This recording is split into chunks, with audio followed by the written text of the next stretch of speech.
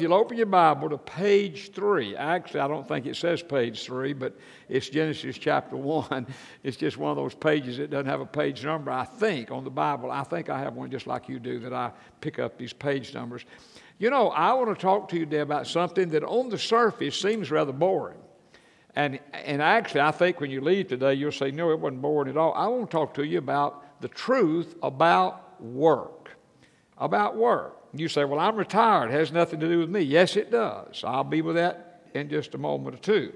And if you're one of our visitors, I've had eye surgery in both eyes, and I'm having to wear these temporary glasses till I get my permanent glasses. And so I do the best I can.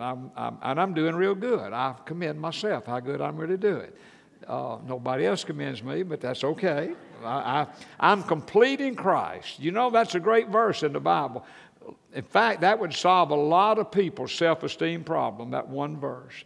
People think they're complete if they can do this and if they have that. No, we are complete in Christ. Could I have an amen to that? That'd be a good sermon. I need to preach a sermon on that. Well, I want to talk to you today about work, and I think the starting place is back in the book of Genesis in chapter number 1. In fact, let me turn to it in my own self. Genesis chapter number 1. I think a good place to start is be reminded that God created man and woman in His image. And I want to show you that in the Bible. I know you know it. But if you'll turn with me to Genesis chapter number 1 and look with me down in about verses 26 and 27. Genesis chapter 1, verse 26. The Bible says, Then God said, Let us make man in our image, according to our likeness. Let them have dominion over the fish of the sea, over the birds of the air, over the cattle, over all the earth, over every creeping thing that creeps on the earth. And then verse 27.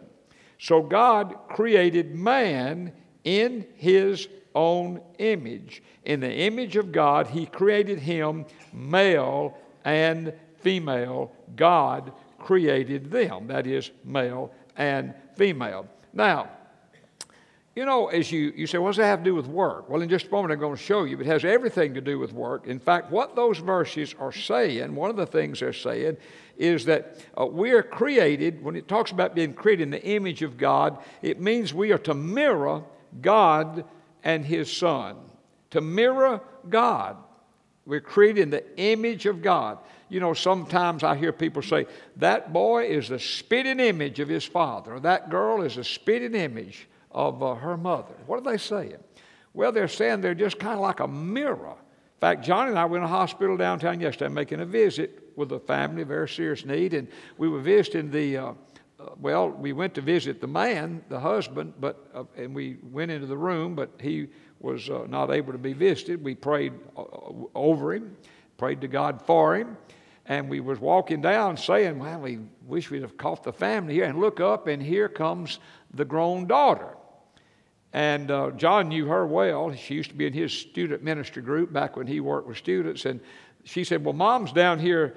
We were down at MD Anderson, and they have little places where families can go and just kind of stay around the clock. Well, that's where the wife was. Well, we went down there, and there's the mother. And so here's the mother and the older daughter. And then there is another grown daughter as well. She was not there at the time. And when we left, I said to John, I said, I declare, that daughter, she must have been, I think she was 36, 37.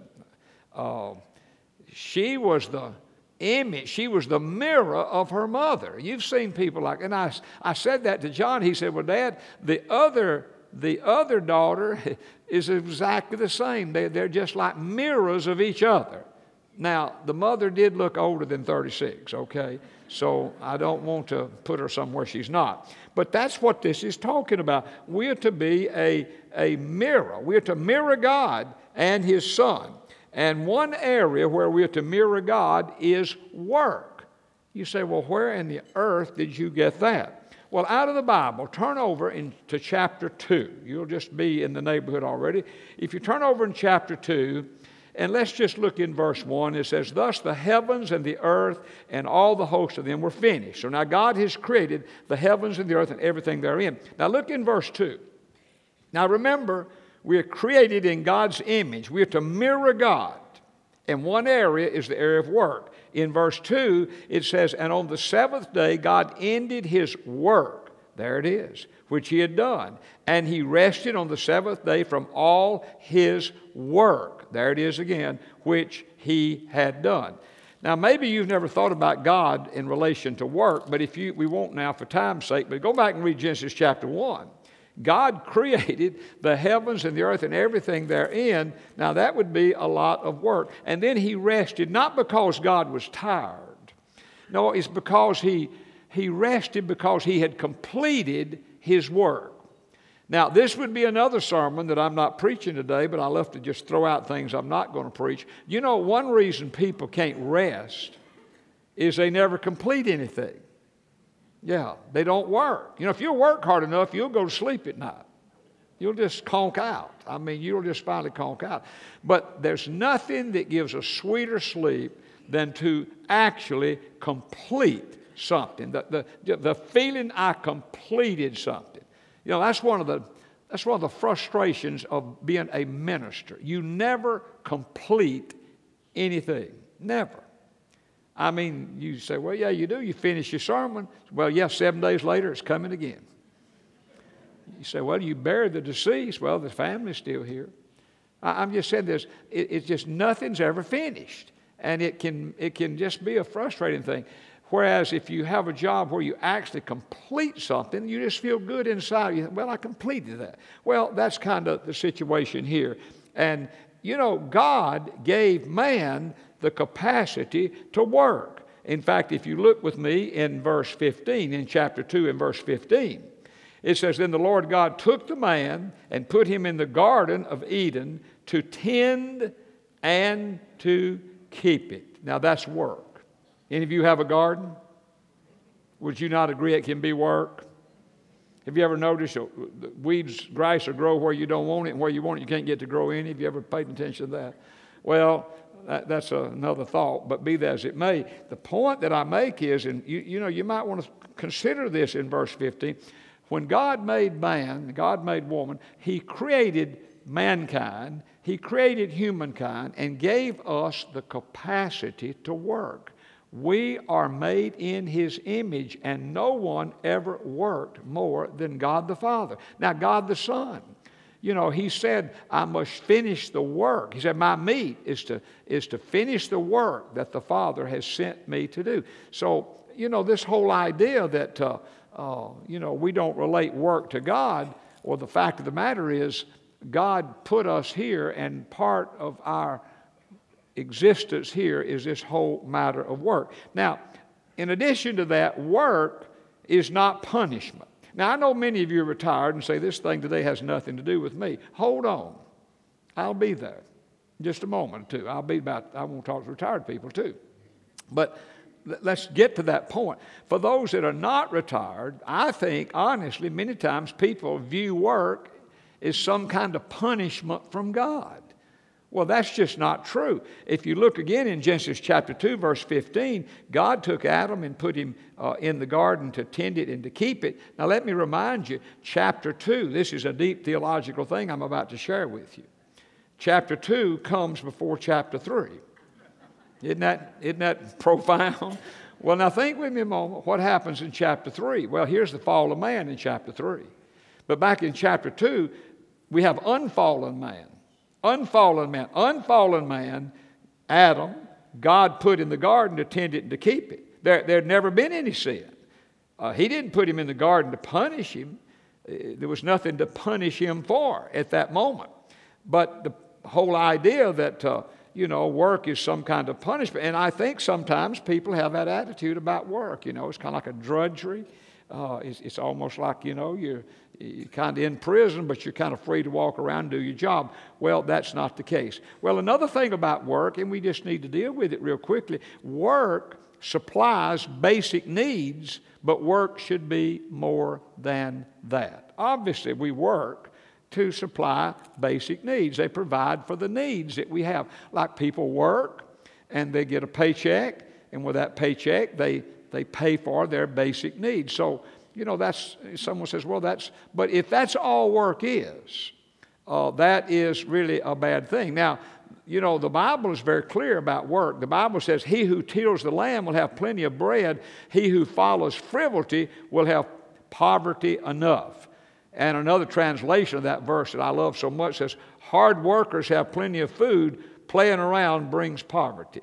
And then, of course, there's this other verse that you probably figured I'm going to mention. It's a good verse. It says, if anyone will not work, neither shall he eat. Now, that's another good sermon for another time. Now, some people physically are unable to work, and I understand that. And you don't have to agree with me on this. You can be wrong if you want to. I just think every able-bodied person that can work, they ought to work. That's just the bottom line. And the Bible teaches that it's not a punishment. It's part of God's plan. And now, for people that cannot work for whatever reason, it's legitimate, then we as Christians have a responsibility to help them. But this idea that, you know, I'm just going to go through life with everybody give me something, I'm not going to do anything. I always struggle, you know, and it's getting worse in Pasadena. I don't know. In fact, it's really bad down in Houston, but it's becoming the same way here. On the street corners, we've got everybody out, you know, I'm homeless and, you know, all these things. It just breaks your heart. But like some of these people look to me like they could get a job. Is that rude for me to say? You know, I've always thought about, at least rolling my windows, have you ever considered like getting a job? But they probably wouldn't be the smartest thing I ever did. Now, here again, I don't know. Maybe they're doing the best they can. It's just a struggle. But it seems to be, it's almost becoming an epidemic. And, of course, we have signs up at the Beltway. It says, you know, no soliciting and all these things. And, you know, they just solicit in a way, but creating traffic chaos and other things. But, you know, that's not my job to solve. But it is my job to remember that, you know, work does supply our basic needs. But that said, work should do more than that. Now, if a person just sees work to pay their bills, they're going to have a lot of years of not very happy times when it comes to work, because we spend a lot of time in work. Now, what about retired people? Many of you are retired. You know, well, you're retired from your job, and that's fine. But I want to encourage you, and most of you have figured this out, you know, it's one thing to retire from your job. It's quite another thing to retire from life. See, I see some people that retire from their job and they just quit life. And they'll die pretty soon. I'm serious about that. They'd have nothing left to live for, and they just kind of fold it up. They die first emotionally and inwardly, and then ultimately they just kind of die. Now, the other side of that coin is, you know, is to remember the Bible says to everything there is a season. So for people that have worked all these years, that's the season they've lived in. Now they get to this next season, you know, they retire. Well, that just begins a new season. You know, retirement, my view of it, of course, I'm not retired, but I watch people that are retired, and I'm aware that people do retire. You say, well, when are you going to retire? Why don't you laugh at that? I first need to be old enough to retire. You know, I'm not there yet. Well, I think the same God that called me to preach will let me know about that. But like, as long as I have breath in my body, I'm going to do something to serve the Lord. I have no interest in just quitting. I mean, what would I do? I mean, poor Dottie, what would she do? I mean, she'd go crazy. Well, you know, the fact of the matter is, though, when people retire, you know, that's wonderful for you to do. But don't retire from life. The truth is, there's a new season out there, and I see it so much. Like, I was over at the Pasadena Community Center, or Pasadena Community Ministry, it's just a marvelous ministry. And the lady that leads that thing this fall will be 83 years of age. and she has workers older than her, and there are some younger. But they're all volunteers, all these people, and most all of them have retired, but they didn't retire from life.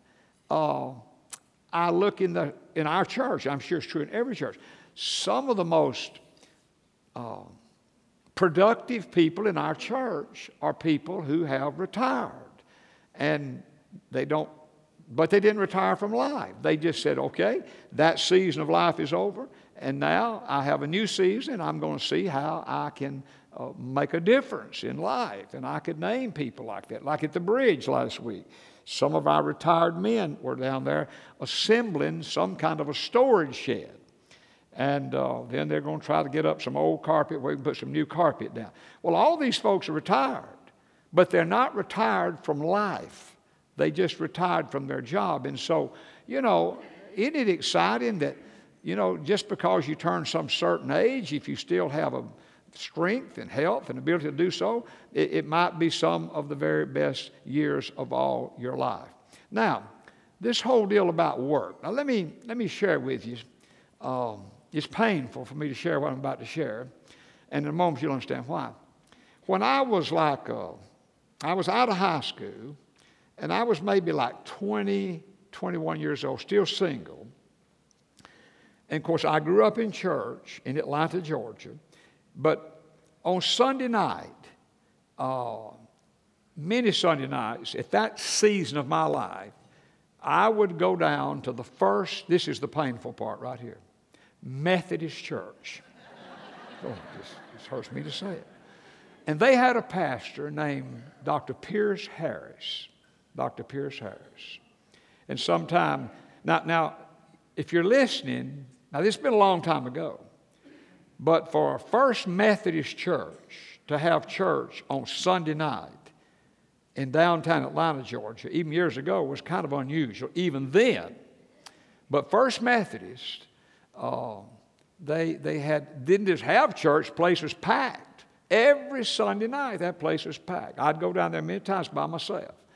And other times I had a friend of mine named Jim Nixon who became a minister. Now he's gone to be with the Lord. And many times he and I would go together down there on Sunday night to church.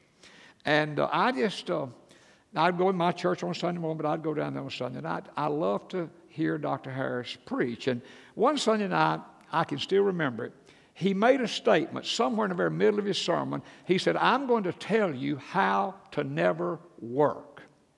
Now, remember, put yourself in my shoes. I was about 20, 21, maybe 22, long in there.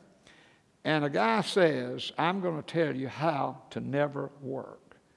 Well, my antennas went up on that. I thought, man, I want to hear this. And I took notes even back then. I had no idea back then I'd ever be a preacher. I mean, that has never crossed my mind. In fact, everybody that knew me, it would have crossed nobody's mind that I one day would be a preacher. But that's another time, too. Okay. Well, here's what he said. Now, I've never forgotten it. It impacted my life at that point, and it has impacted my life to this very point. And here's what Dr. Harris said. He said, the way to never work, find something you love to do so much you would do it for nothing. Then prepare yourself, train yourself, equip yourself to do that thing that you would do for nothing. And then when you've done that, here's what he said. Somebody out there will actually pay you to do it. And his illustration was, and he had been a baseball player.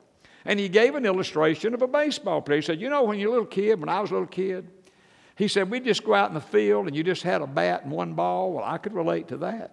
We didn't have all these nice ball fields like we do now. And you'd go out and play ball in the field. And you'd play till you lost the ball. And when you lost the ball, the game was over because you didn't have any more balls. Okay. He said, when I was a little boy, we'd go out in the hot sun. And we'd just practice ball and practice ball and practice ball. And just hot, sweating, all that. And he said, later in life, I kind of got good at that. He had been very good at baseball. He was a professional baseball player for a while in his life before he became a minister. And he said, I actually got good enough. Now, back then, they didn't pay them like they do now. He said they actually paid me as a grown man to do what I did as a boy for nothing. Well, that thing kind of resonated with me. And, my testimony of that is, that is kind of my testimony. Like, I was in my late 20s, really, when I felt God called me to be a minister. And I prepared myself as best I could. I was blessed to go to seminary. I was blessed to have some really great seminary professors. I went through seminary at a good time. And then I was blessed to be mentored by 2 or 3, really, maybe 4, just godly older ministers that taught me. I certainly don't know everything, but what little I know, I've learned from somebody.